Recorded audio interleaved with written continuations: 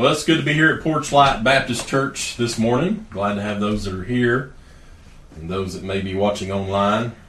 We're still in our Gospel of John sermon series, and we're actually in a mini series in that, the Woman at the Well series. We've already had 2 parts, and today will be the third and final part of this Woman at the Well in this Gospel of John sermon series. And so, Lord willing, we're going to be looking at John chapter 4, verses 31 through 42.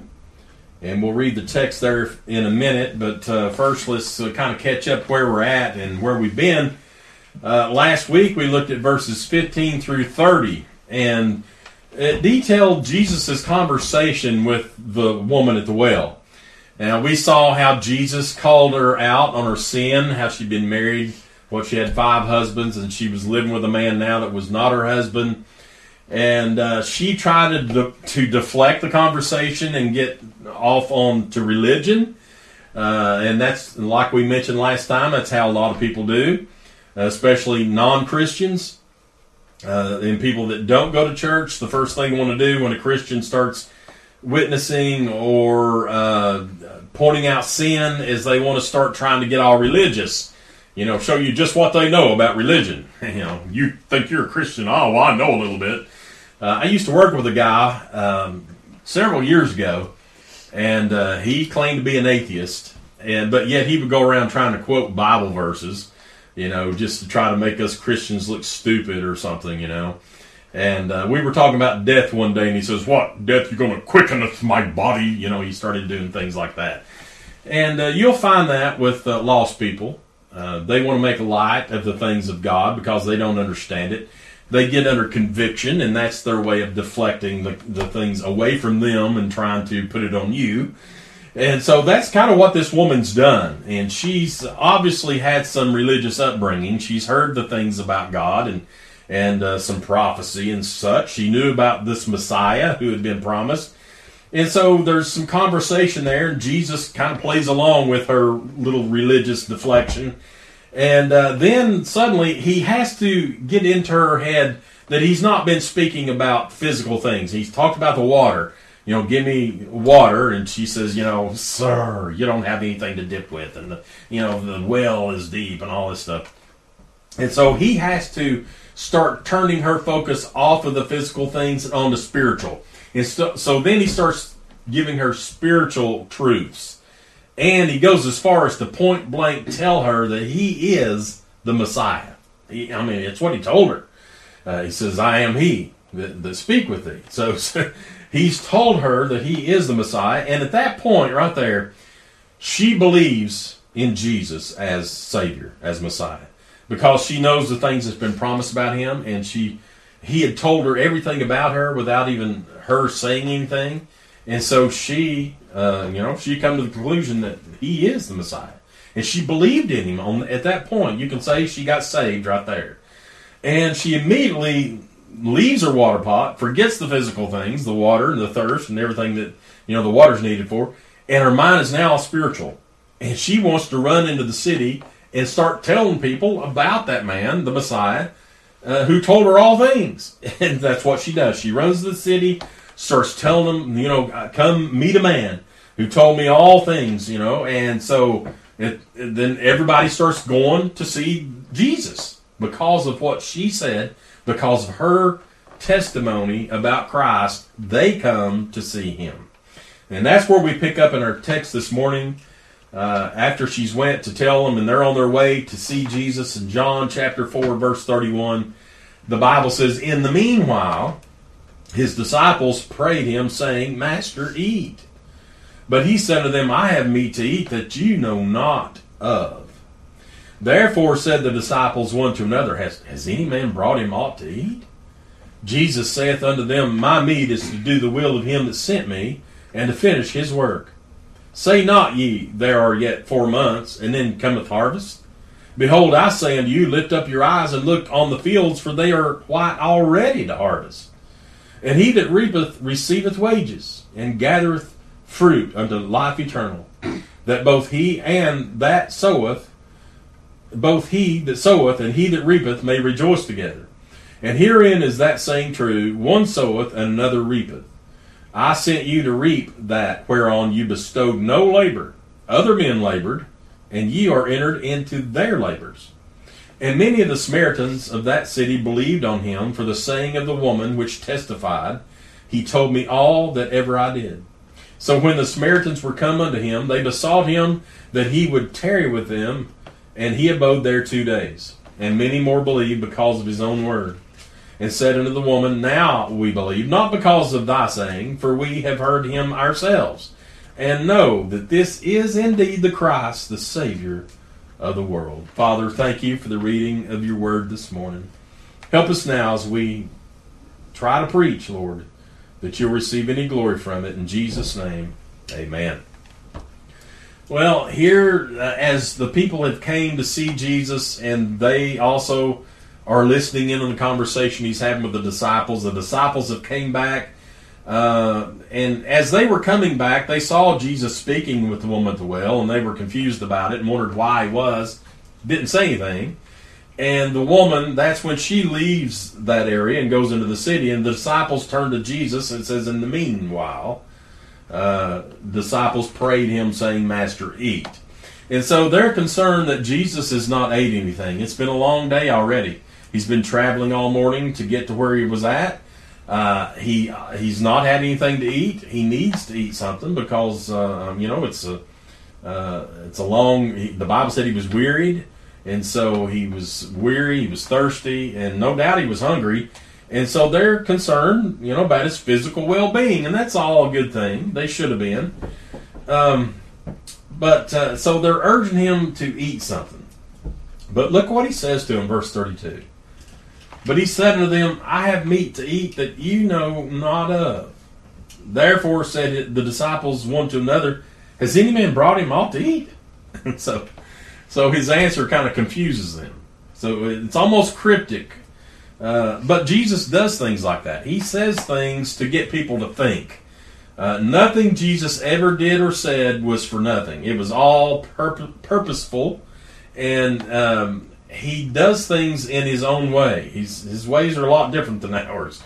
And so everything he does is for a specific reason. In this case, it's not to confuse them, but it's to get them to start opening up their minds and take their focus off of their physical things and onto spiritual things, just like he had to do with the woman at the well. And so he tells them, I have meat to eat that you know not of.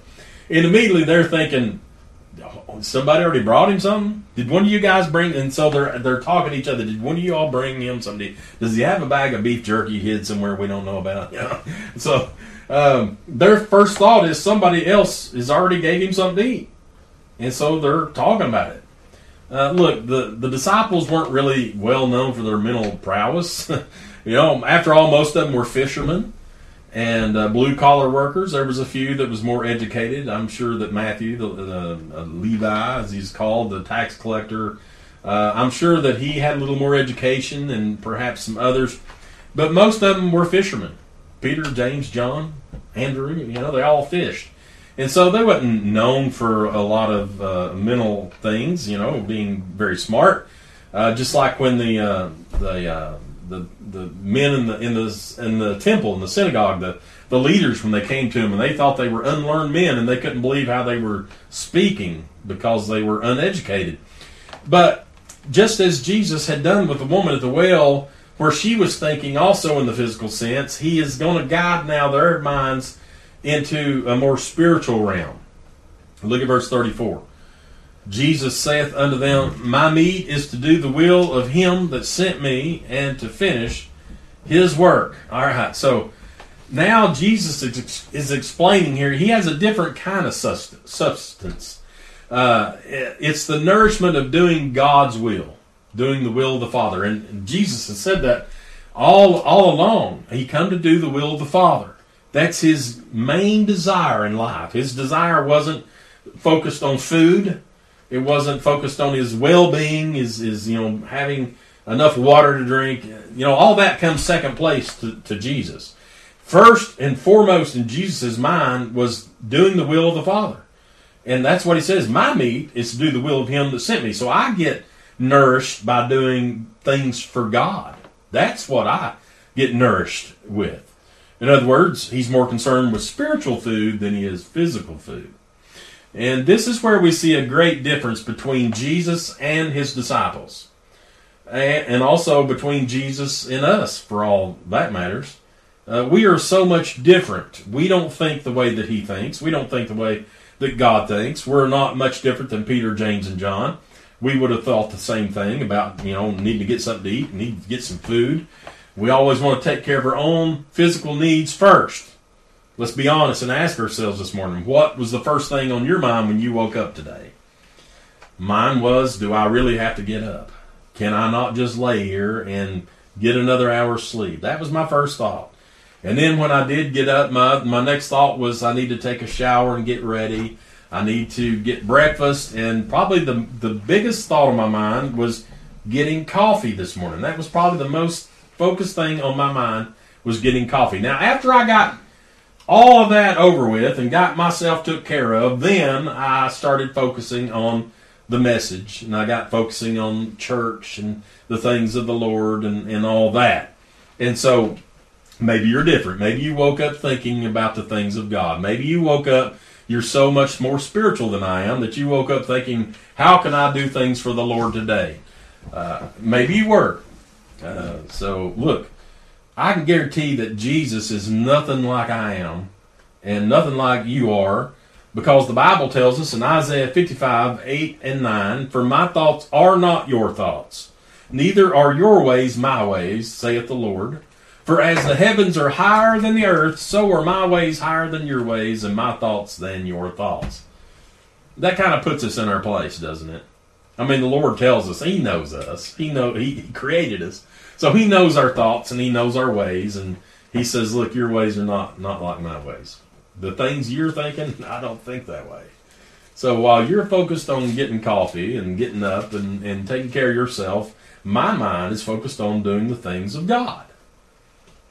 Would to God that our minds would be more that way. Would we be like Paul lays out the pieces of armor? Maybe we should be getting up every day and thinking about the helmet of salvation and the belt of truth and all those pieces of armor, and maybe we would have a more mind like Christ and not be focused on self. But look at verse 35. Jesus goes on, he's speaking to the disciples. He says, say not ye, there are yet 4 months, and then cometh harvest. Behold, I say unto you, lift up your eyes and look on the fields, for they are white already to harvest. So he's taking what he knows they're thinking about. When they think of harvest, they think, well, now hang on, the harvest doesn't occur for 4 more months. We know when we got to go out and reap the things that's been sown out there in the fields. And so he's comparing their physical way of thinking to a spiritual way of thinking. And so the disciples know, well, it's 4 months away for the harvest. And Jesus has a different harvest on in mind, and it isn't wheat, barley, grapes, olives, those types of things. Those are figs. Those things were what they grew in that area, which we refer to as Palestine these days. The word Palestine is not in here. But that area in the Middle East, that's what they grew there. It was wheat, barley, grapes, olives, figs, all those things that they relied upon.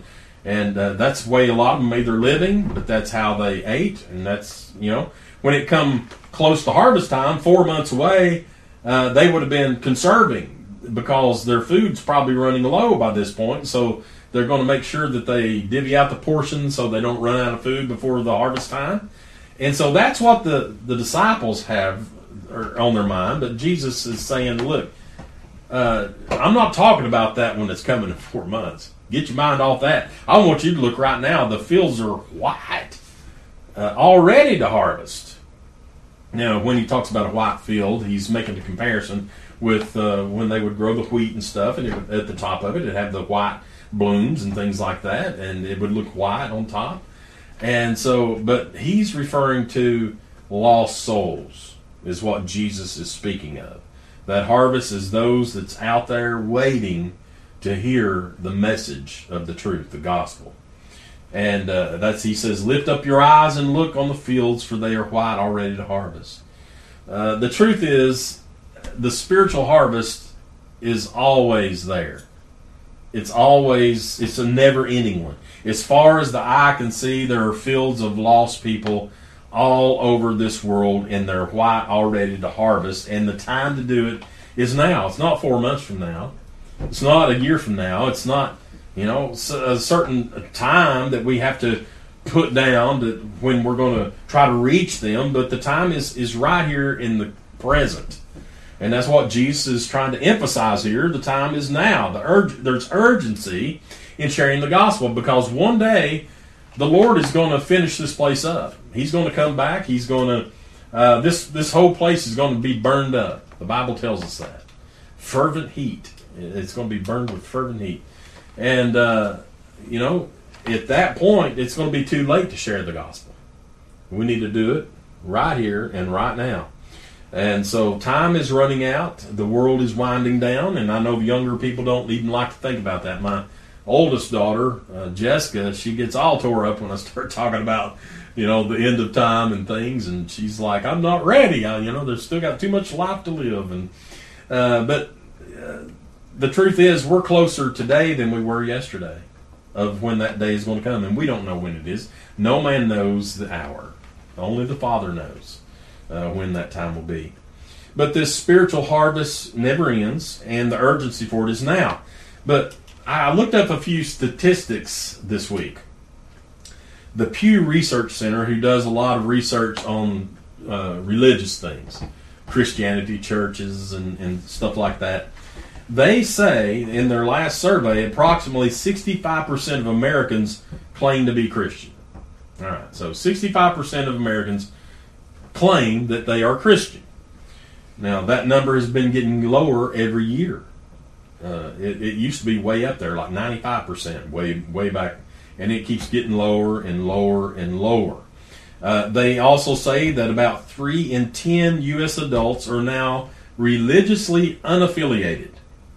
And what that means is 29% of the U.S. population is made up of people who describe themselves as atheists, agnostics, or nothing in particular whenever they're asked about their religious identity. Now, if we were surveyed, we would identify as Christian. But 29% of those that were surveyed here in the U.S. claim they're not affiliated with any kind of religion. Nothing to do with it. I'm atheist. I don't believe in God. Don't believe in His existence. Agnostic. He could be or could not be. I don't know and don't care. Or nothing. I don't even want to talk to you. I'm nothing. And so that's kind of bothersome that there's all these people out there like that. So the fields are ripe unto harvest right now where we are. According to the Barna Research Group, they're another group that does these surveys of religious things, and they say 2 in 5, or 39% of Christians, are not engaged in discipleship at all and keep their Christianity private. So 39% of Christians who were interviewed say they don't witness to anybody. They're not doing discipleship with anyone. In fact, they keep their Christianity private. You don't talk to anybody about it. Don't want anybody knowing anything about it. So I'm just a private Christian. All right. 39%. 39%. That's a lot. Look, there's many ways to be a witness for Christ. You don't have to go around knocking on doors. We used to do that. The way the world is and culture is now, especially after COVID, I don't want to go knock on anybody's door. Cold knocking. It seems to do more harm than good these days. I know there's some out there, that's the only way to do it, Okay, you do it that way. But there's other ways to be a witness for Christ other than going up and cold knocking on somebody's door that don't want you there. We've done a lot of that. They don't want you there, trust me.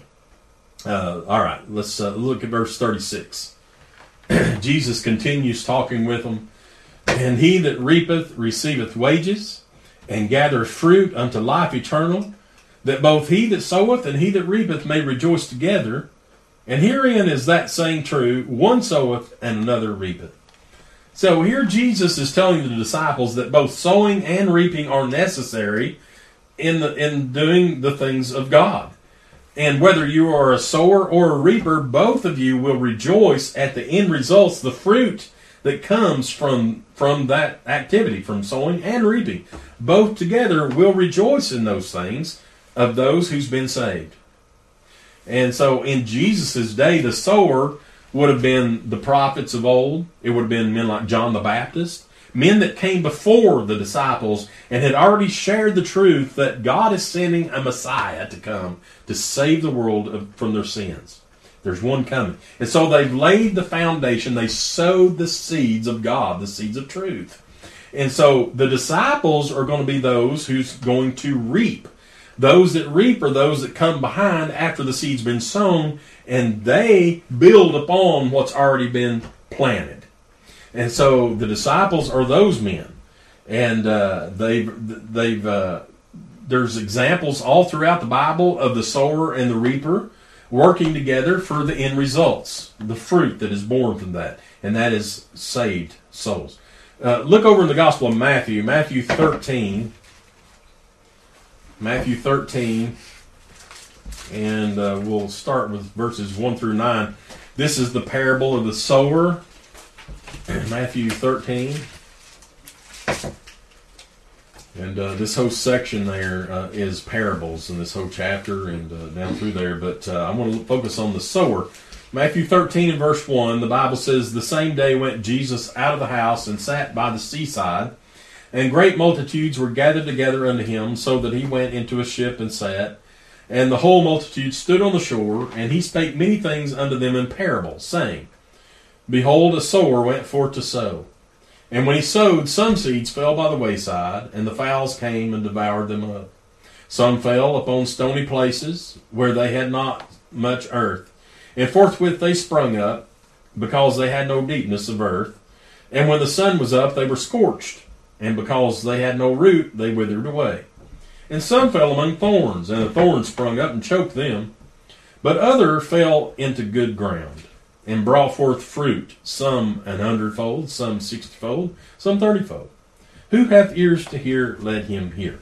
All right, so this is the parable that Jesus gives.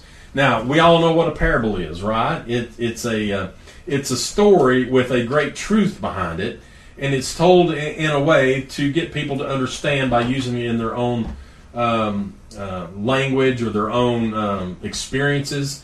These people Jesus is speaking to understand about sowing and harvesting and all that. And so that's why he's using this parable this way. Now, he is going to actually give the interpretation of his parable down in starting with verse 18. Look at it down there, Matthew 13 and 18. It says, "Hear ye therefore the parable of the sower.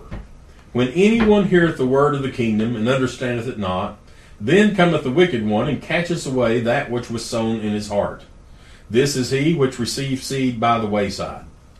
All right, so that's one way that the seed goes. One goes by the wayside. Well, he just said the one that goes by the wayside, the seed was sown, but along come the wicked one, and he caught away the seed, and so that's what happened to that one. Verse 20, "But he that received the seed into stony places, the same is he that heareth the word, and anon with joy receiveth it. Yet hath he not root in himself, but dureth for a while. For when tribulation or persecution ariseth because of the word, by and by he's offended. He also that receives seed among the thorns is he that heareth the word, and the care of this world and the deceitfulness of riches choke the word, and he becometh unfruitful." All right, so other seed was sown, so some by the wayside, the wicked one come and snatched away, and then others in stony ground, and that didn't take, because as soon as something happened, it didn't apply. They didn't apply it to their heart, and so they just didn't want anything to do with it.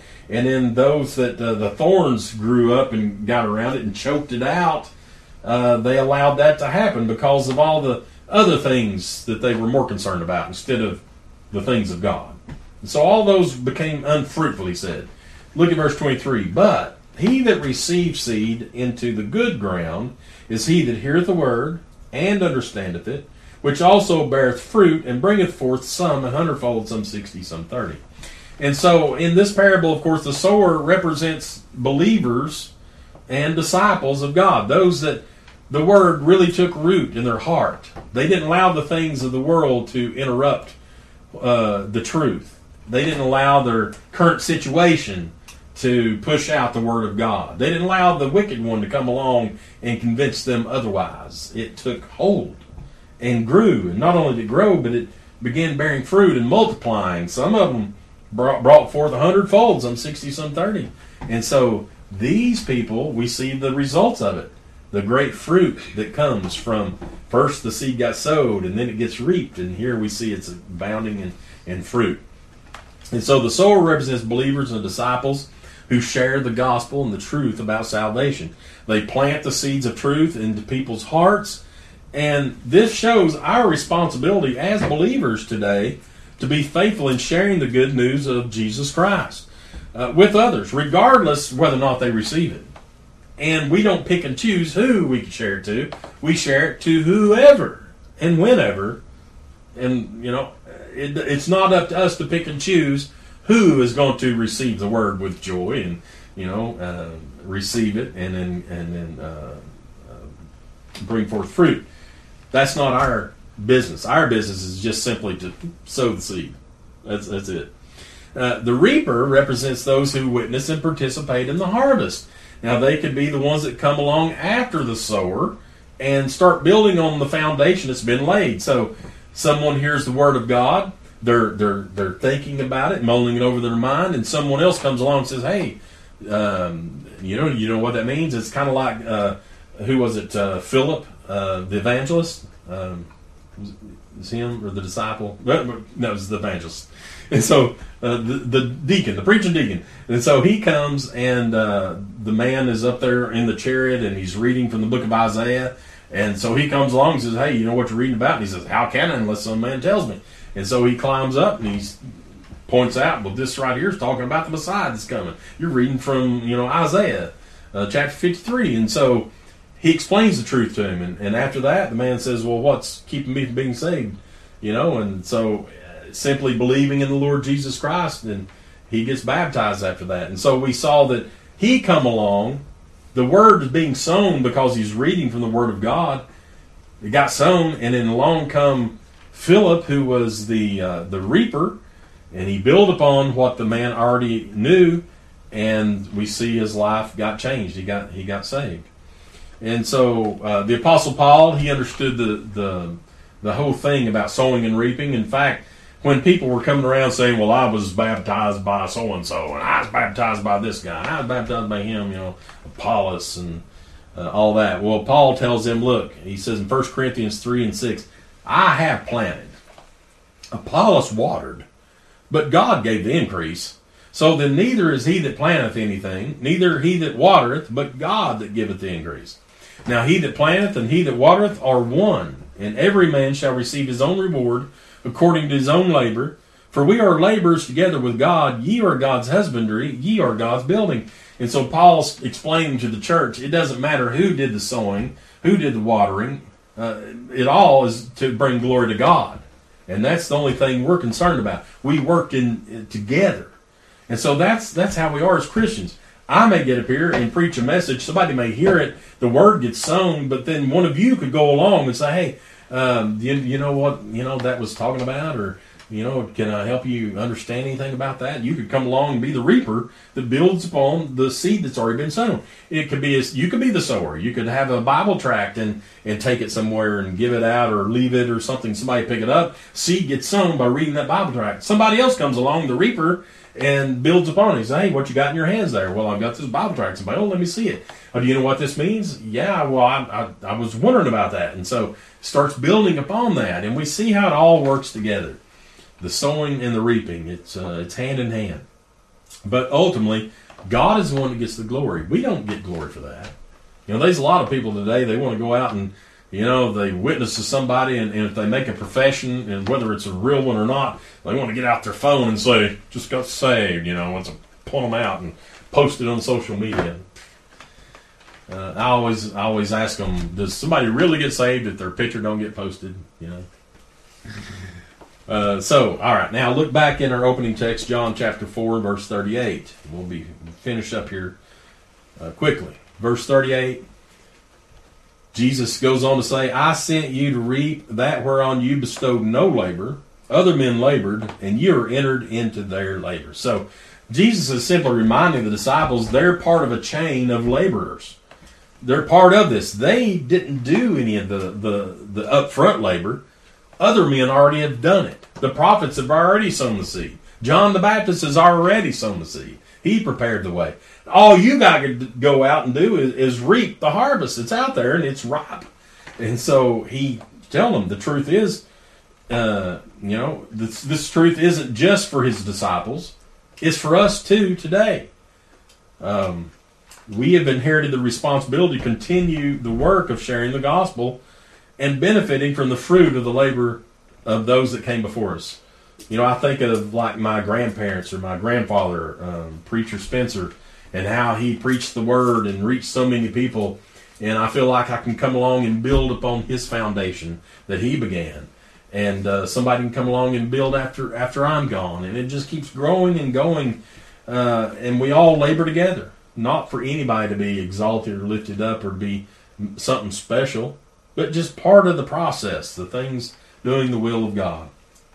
And so Jesus has now, he's told all this to his disciples for a reason, to show them the urgency that's needed to share the gospel right here and right now, not to put it off, and to build upon what's already been done, and so that we can all rejoice together from the fruit that comes from it.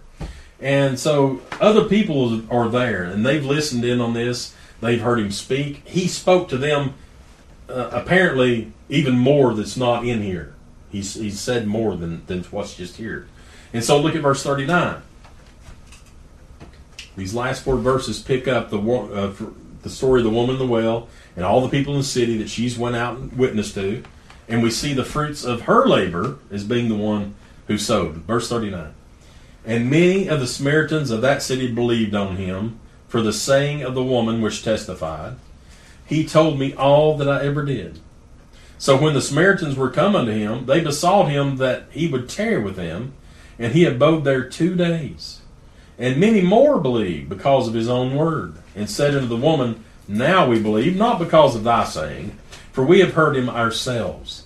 And now that this is indeed the Christ, the Savior of the world. And so we see right here the power of a simple testimony. Simple.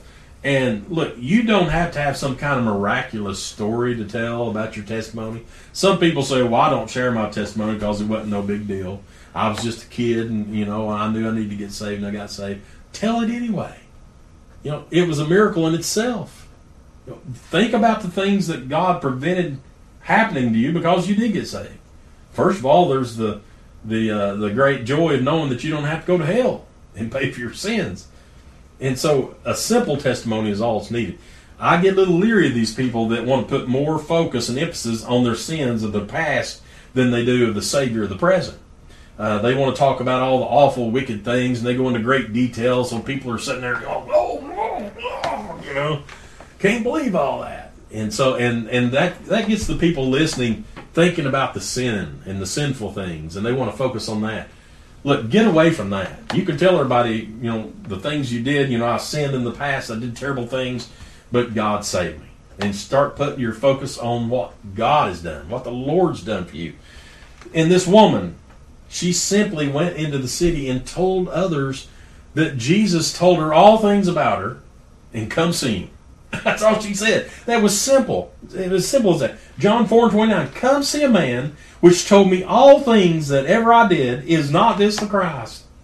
She went out and sowed a simple seed in this testimony, simply because she went out and put forth effort. She reaped what's already been sown. The seed got sown into her. She went out and she reaped a harvest with the city by simply giving these few words. And don't ever downplay the importance of a testimony. Someone's testimony can be the very thing to get you to understand what you've heard, the truths you've heard from God's Word. And, someone just simply wants to find out more because of what you've said. That's what's happened here. All these people, they know what this woman's done, but she didn't go around saying, all these wicked things. Come see a man who told me about all the men that I've been with and all that. She didn't do that. She didn't go into all the sins that she did in the past. She just said, come see a man who told me all that I ever did. And so their interest got piqued at that point, and they wanted to know about this man, and so they go out. All these people in the city just go out to see Jesus. So her testimony was simple, but look at what it did. The simple planting of the seed. And what was the result? They came seeking the truth. What did they find? They found the truth. Some of them believed because of her testimony. That's what they said there. Many of the Samaritans of that city believed on him for the saying of the woman which testified. He told me all that I ever did. And then others believed, not because of her testimony, but because they came out and heard him speak for themselves. He stayed there 2 days talking with them.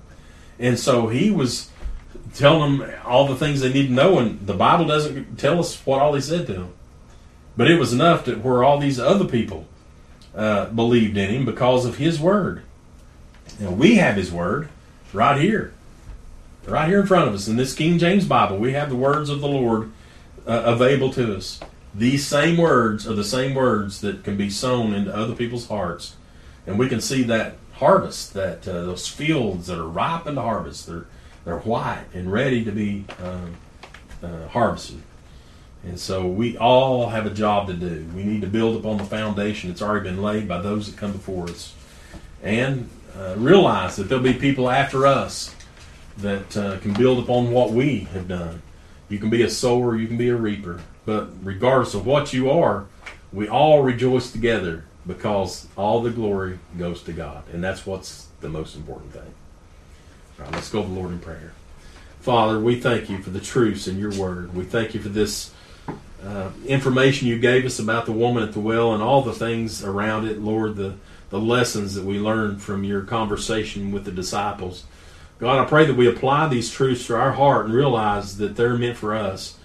And God, that the time is now. It's not later, not 4 months from now, but God, the urgency is now. And God, we just want to do the best that we can, Lord. You know our flesh and our hindrances that we have. God, we're just praying that you help us get past that, Lord, and to be able to be a witness for you, God, so that we can benefit and rejoice in this harvest together with others. Lord, thank you for Porchlight Baptist Church. I pray that we are faithful to you, Lord, and God, we're always in your will. And God, we thank you for everything you bless us with. In Jesus' name we pray. Amen. All right. Well, we'll be here next Sunday, but not the next. The 30th will be at Northside Baptist Church. Be preaching there. So come join us there. And are all hearts and minds clear this morning? All right. And fear the Lord, we're separated.